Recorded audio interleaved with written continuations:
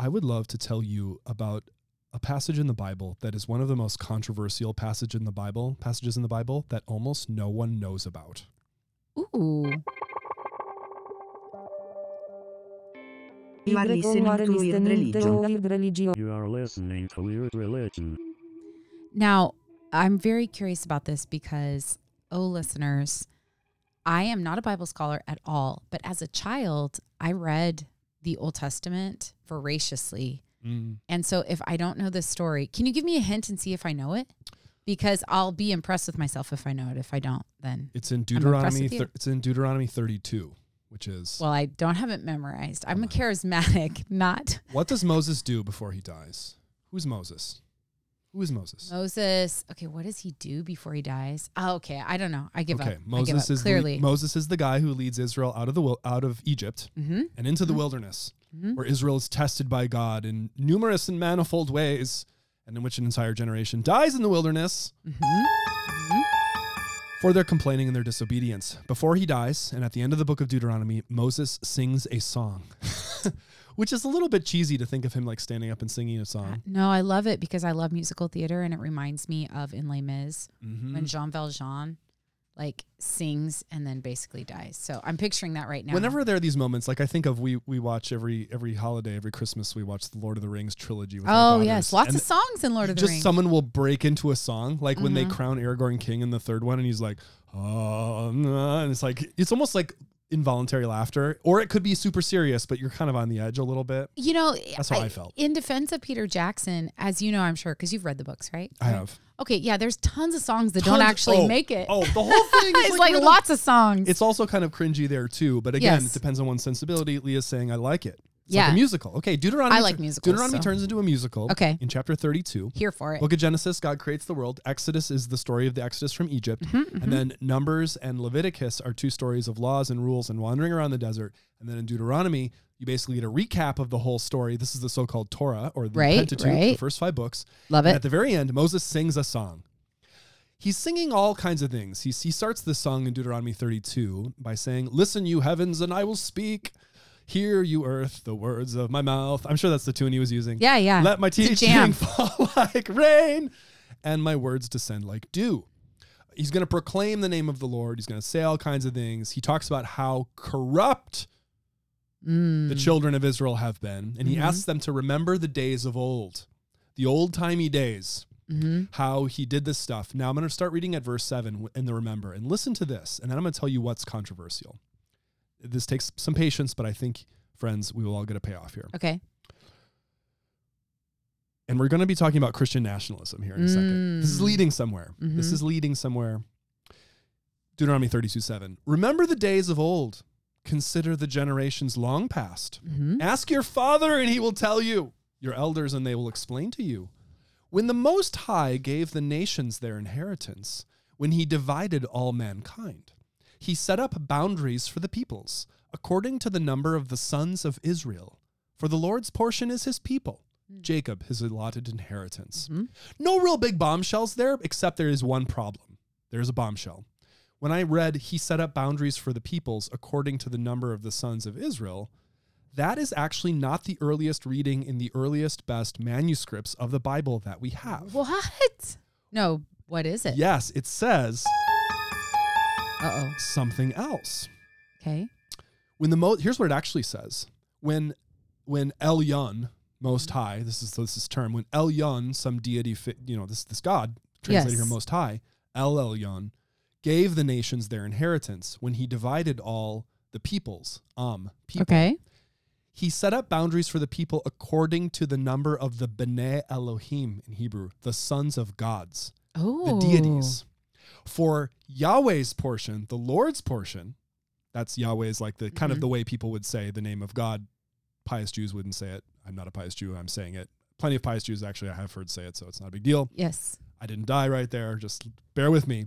For Yahweh's portion is his people. So if you read it that way, it could. I'm not saying this is right. I'm not saying this is the best way. He would never. But you could read it as though it's saying that there's this figure, Elyon, the Most High, who's kind of like a high deity, and he's kind of looking. He's like, okay, we've got some nations, we've got some peoples. these peoples, I'm going to set up boundaries for these peoples according to the number of deities that we got, which is a lot. And I'm going to give each deity its nation. And by the way, for this deity of the Lord, I'm going to give that to Israel, to Jacob. Jacob is the name for Israel. In other words, it's basically giving you a blatantly polytheistic scene in which you have the basic world theology of the ancient Near East, which is that each nation has a god. Israel has its God, but other nations have their gods. And if we had time, I could read other passages that tell you that people in this time, in these olden days, thought like that. That different nations had different gods. There's a part in the so-called Jephthah story in the book of Judges, where Jephthah gives a long speech before the horrible moment. Look it up. Where he alludes to this world theology by saying, hey, whoever it is, like, hey, Moabites. The Moabites, their God is Chemosh, and they have their land. Our God is the Lord. We have our land. And so he assumes that that's true. Notice, though, the change in the text. I was reading from the NIV there, which is the kind of like the so-called nearly inspired version. We have a whole episode about that. Okay, but basically so they have used this less difficult reading, which some ancient texts have, which apparently changed the phrase B'nai Elohim to B'nai Yisrael, sons of Israel, because it doesn't make you deal with the polytheism problem. Fascinating. Okay, I have a reason that I brought this up to you. Okay. Here I'm going to kick this over to you. Okay. I want to discuss a new survey. I saw this on NPR, but it's from our friends over at PRRI. Yes. Robbie Jones wrote one of my recommendation letters for my PhD program. That's an amazing claim to fame. Robbie Jones is a big deal. He's quoted all the time now. Public Religion Research Institute and the Brookings Institution. New survey. This new survey says this. I'm going to read the first two paragraphs of the NPR article. Care to comment? Okay. Long seen as a fringe viewpoint, Christian nationalism now has a foothold in American politics, particularly in the Republican Party, according to a new survey from PRI. Researchers found that more than half of Republicans believe the country should be a strictly Christian nation, either adhering to the ideals of Christian nationalism, 21%, or sympathizing with those views, 33%. First of all, what is Christian nationalism? This has been one of the biggest terms. We haven't actually talked about it on the pod yet, really directly. Yes, but it's been going on. Yes. What do you think should be said about this? Oh man. Okay. Well, first off, I think I would start by it depends whether or not Christian nationalism has been fringe. I think that is a very highly contested. When I read that, I was like, "What? Fringe?" I'll just say I would never in a million years write that statement. Why do you think they said it was fringe? Why would they say that? Well, I don't know why this particular reporter wrote it that way. So I think in order to say that it's fringe, I think if you say that Christian nationalism is fringe, that I think you're deploying the category of Christian nationalism in a really specific way. So you're saying, when I hear people say this person saying that, I would hear, the kind of exuberant, charismatic flag wavers that stormed the U.S. Capitol. That used to be fringe, but now it's not. And I would see that as a nod to like a certain style of republicanism that has taken over the Republican Party. And then later on in this article, they talk about some pretty, I'll just call Representative Marjorie Taylor Greene a character, right? Sure. So, but as I understand, if we just want to take the term in a really strict sense, the idea that the United States ought to be a Christian nation, that is such a longstanding, widespread idea. I would never say that was fringe. In fact, I would say it was very, very dominant. In fact, I don't want to take over your thought line of thinking. No, I just this is great. Found out about a really good book on Princeton University Press by Lerone Martin, called The Gospel of J. Edgar Hoover, How the FBI Aided and Abetted the Rise of White Christian Nationalism. Oh, we're going to link that. This book is... What a title. I know. But if you think about J. Edgar Hoover, we're talking way before the Trump administration. We're talking about the mid-20th century and how, this book tracks how the FBI helped to create a Christian nationalist ideology and government. So white Christian nationalist. So I think I would take issue with that first sentence. You know who else? You know who else takes issue with it is Kristen Kobe. Kristen Kobe Dumais. Excellent historian. Friend of the show. Just kidding. She's maybe not, but we would like her to be. Sure. A history professor at Calvin University. She's famous for the book Jesus and John Wayne. Oh, yes. Said it's important to note that this is not a novel ideology in American families. Yes, Quote, thank you, Dr. These Dumais. ideas have been widely held throughout American history, and Yeah. particularly since the 1970s. I mean, I don't even know why, though, she would go particularly since the 1970s, or why you didn't bring up even the idea that, like, yes, it's true that many of America's founders were, you know, deist Enlightenment types. A few would be recognizably Christian. Some of the more famous ones like Thomas Jefferson or George Washington, whose biography, 814-page biography by Ron Chernow, I just finished. Oh, was it good? Not an identifiably Christian figure. I mean, only referred to Jesus 1 or 2 times in all of his published letters, which are voluminous. You'd think somebody who was a Christian. I mean, he was an Anglican. Sure. But, you know, maybe that makes sense. Anyway, a little Anglican joke there. Okay. But anyway, the point is to say, I mean, you had like Puritans coming over here who were doing some pretty serious church and state stuff. Sure. Like this is a known thing. Like this isn't even since the 1970s. Like this is a big American theme for a pretty long time from the colonial period onward, is it not?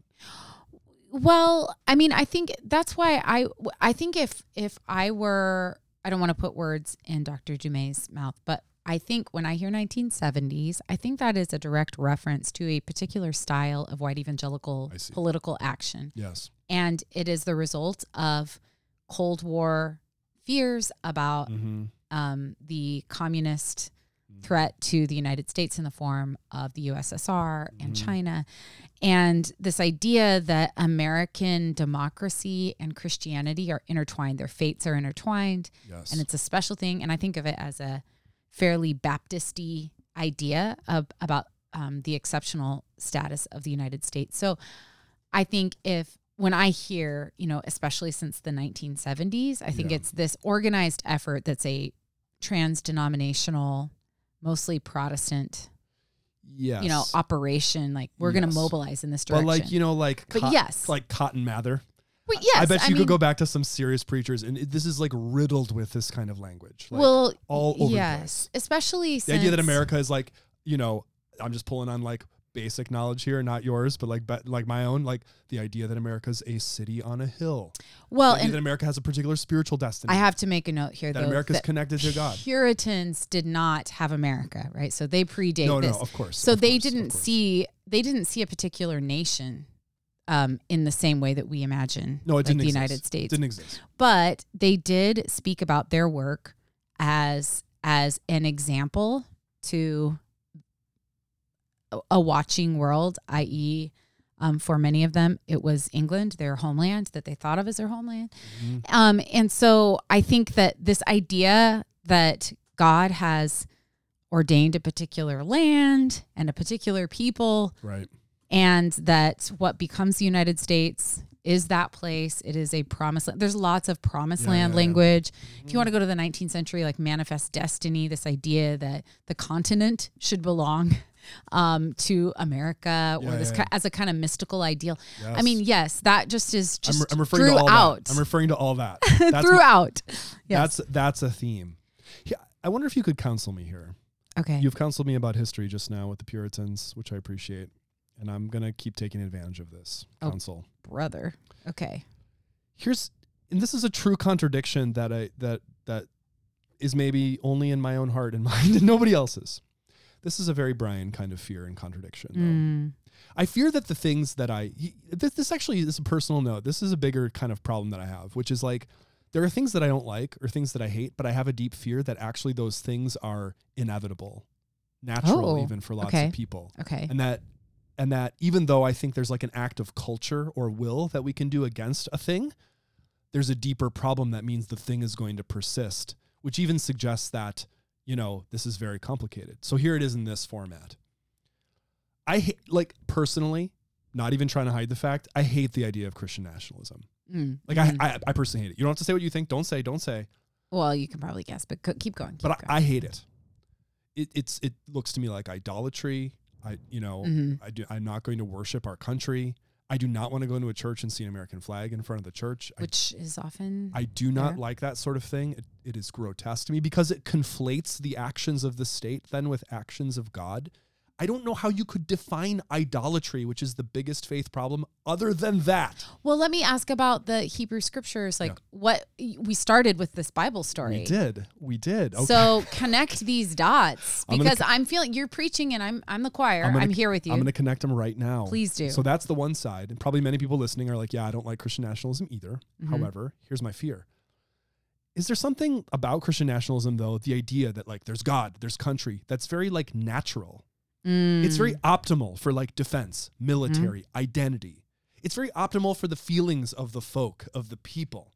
It's what you need to have a coherent country. It's like, look, we've got a uniform. We've got, the uniform used to be skinny jeans. Now it's baggy jeans. Right. What kind of jeans is it? I can't even know. I don't even know anymore. We have a uniform together. We have a language. Oh, yes, a language. It's one language, one outfit, one style of jeans, one set of feelings, one vibe, one country, one God. Like that idea is, I think, in a way, I'm making jokes about it on the side, but that's the idea encoded in the Deuteronomy 32 passage, at least in its original form. Like as a divine idea that every nation has its God. Come on, isn't it obvious? And so this idea, whatever you think about the Old Testament, the Hebrew Bible, the book of Deuteronomy, this idea that like that to have an identity, you have a nation that is predicated on some binding agent, some glue, if you will, that puts us in the same camp. I also love pluralism. I love democracy. I love the idea that I guess I was raised, I know this language is not the language anymore, but hear me out, child of the 90s, on the idea of the melting pot. Oh, right. The idea that we're lots of different kinds of people, but we can come together around a shared project and be together, even if I don't love everything you do, and even if you don't love everything I do. But this Christian nationalism idea is like the opposite. It's like, no, we have one God. You will bow before this God. And it's like, my fear is, maybe it's a theological fear, maybe it's a social fear, is that actually it's a very optimal social position to have in a way. You can deny it, but if we were in a war, there'd be a big turn toward this kind of stuff. And in all periods of war, I think this Christian nationalist thing has been a benefit for a country because you're rallying. If you're going to kill people, it is not easy to kill people. I don't know from experience, but I bet to get rallied around dropping nukes, you have to believe in what you are doing. And if you don't believe in what you're doing, you cannot do it when it's that extreme. So I'm very worried about like my position because it makes me sound like a limousine liberal. Like I hate Christian nationalism and its idolatry, and it could be needed for our very survival in a time of war. Ooh. I feel awkward about that. This reminds me of what I would think of as a classic Weird Religion episode where we interviewed James Bird, who Vanderbilt. Who is a scholar who writes a lot about the intersection of Christianity, war, and American politics. I really liked him. He was really nice to us. Oh, yes. I was fortunate enough in this life to have him as a professor, great historian. And one of the things that we talked about in that episode, and it was about, we had watched the Ken Burns Vietnam War documentary. Yep. And then we interviewed Dr. Bird about his writings on the Revolutionary War and the American Civil War. And one of the things, the guiding question, if I remember from that episode, was, do you need war for social cohesion? Oh, yes. And in some ways, I hear you asking the question, do you need a particular God for social cohesion? Right. So it's like we explored the utility of war in that, and now we're talking about the utility of any kind of religious identity. Right. And, I wonder if, because I've heard the 21st, the mid 20th to now centuries referred to as the actual American experiment in the sense that it is actually a multi-ethnic, multicultural democracy or democratic republic, however we want to, the fact we vote. And that is, there's a lot of heavy lifting to do to ensure social cohesion, right? So in some ways I hear a lot of the amped up Christian nationalist language, and I'm not the first person to think of this, but as a way to shore up a perceived historic identity, right? So it's like, we used to be this thing, we need to be this thing again. This is like, we have all these existential threats, and this is how we solve that. And I don't, I share your disgust with creating a instrumentalizing God that just seems sort of like selling God. There are certain things like that, God is a code word for my desires and my success. It's a code word. I use that. If I say God has blessed me, that's a code word for saying I'm doing well. Yeah, there's a part where it's just like, that's never going to sit right. Yeah. And then I also hear you bringing up this pivotal question, which in ancient Israel, they were dealing with it too, right? Because if you don't have the kind of cohesion around a worshiping community, then many times it's hard to gather everyone together and band together for your survival, right? Isn't that what happens in the ancient world? Well, it is. And I think this, if that passage we were reading in Deuteronomy 32 is really an acknowledgement of a polytheistic worldview, that is certainly not the majority opinion in ancient Israel, as it turns out. There's a movement, and people, there are books like, I think Mark Smith at Princeton Theological Seminary has a book called The Early History of God, or The Origins of Biblical Monotheism, both books that I really enjoyed, complex scholar books.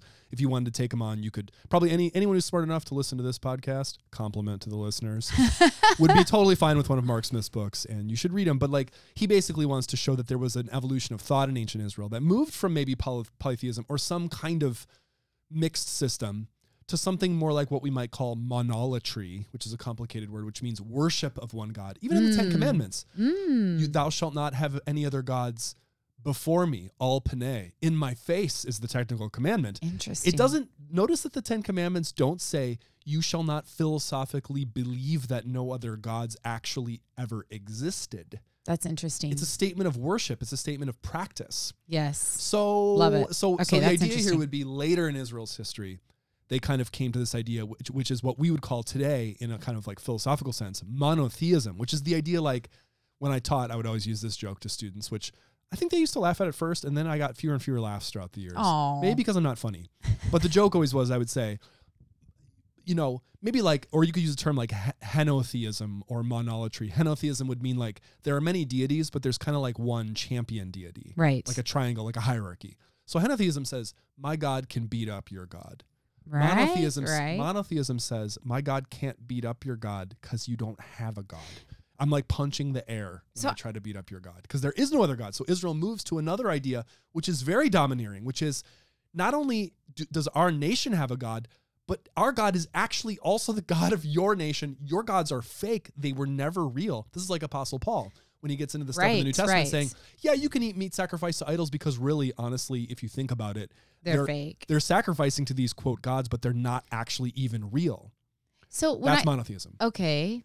So I'm thinking about, I have a hard time thinking of monotheism in the Hebrew scriptures, because now the only thing that's flooding to my mind, you teach me, but the only thing that's flooding to my mind are the, is it Elijah and the prophets of Baal? Oh, just read the story the other day in Hebrew. Yeah, the brutal story, but that seems to be a contest between Yahweh and Baal. Yup. I don't know. What's the one where the statue falls down? Oh, yeah. Dagon in the book of First Kings. Yeah. So to me, that seems like God.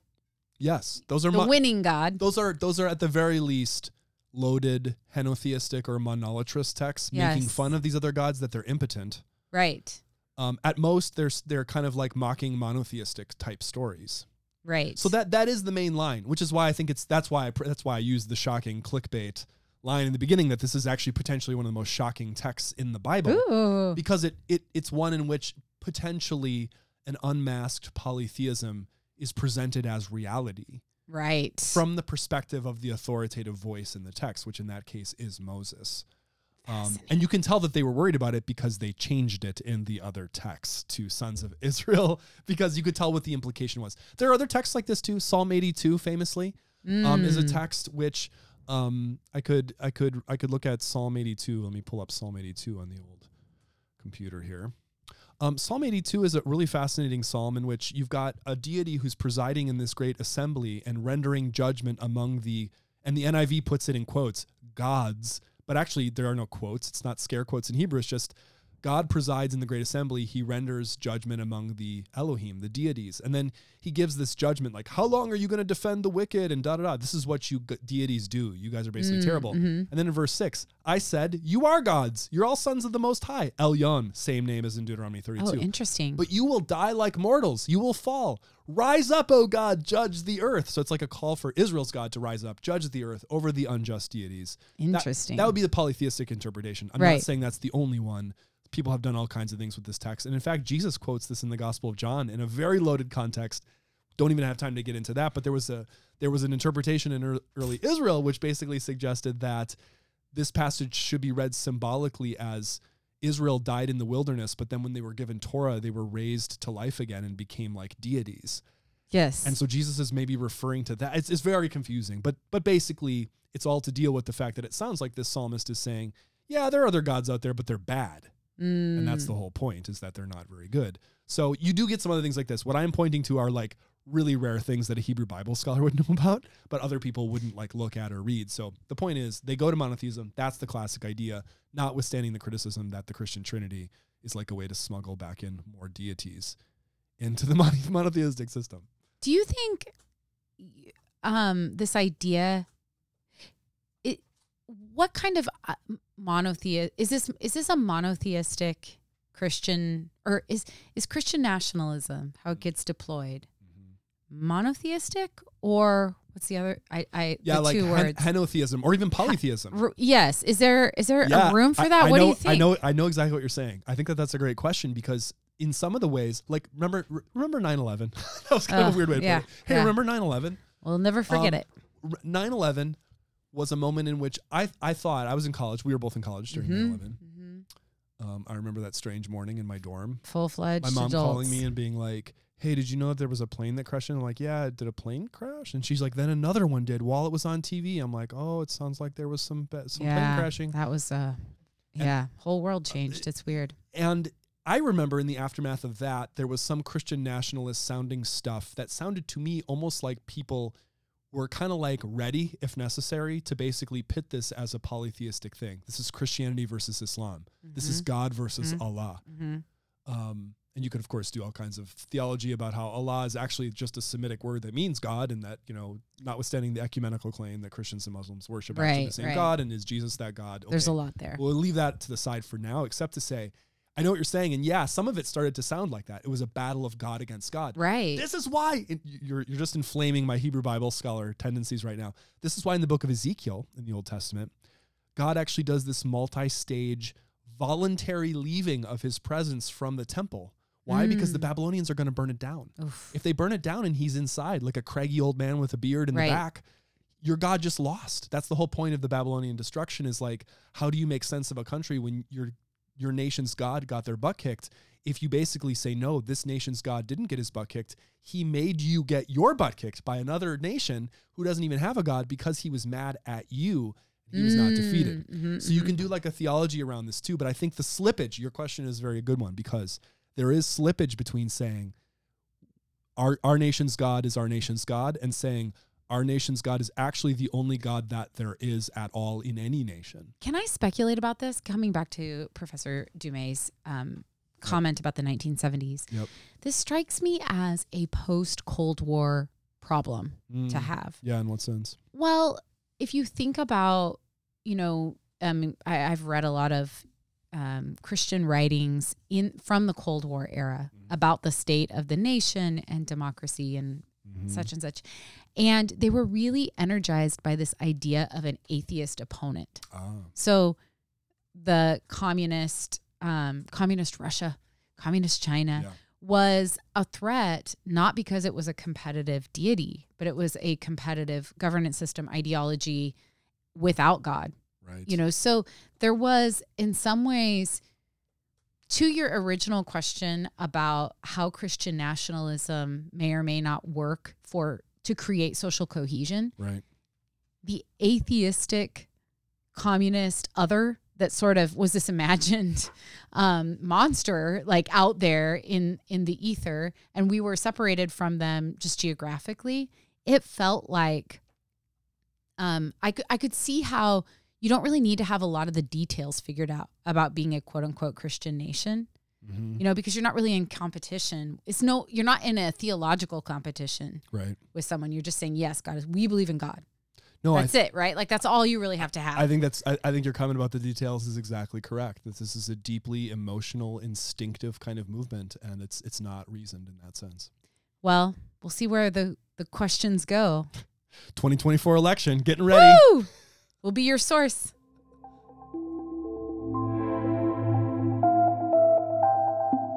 This has been a production of Weird Religion, a podcast for people who know religion is weird but love it anyway. Follow us on Twitter or Instagram. Follow us into the ocean. Allow your heart to blossom. Retreat into the gorgeous and haunted forests of your mind. Find us there.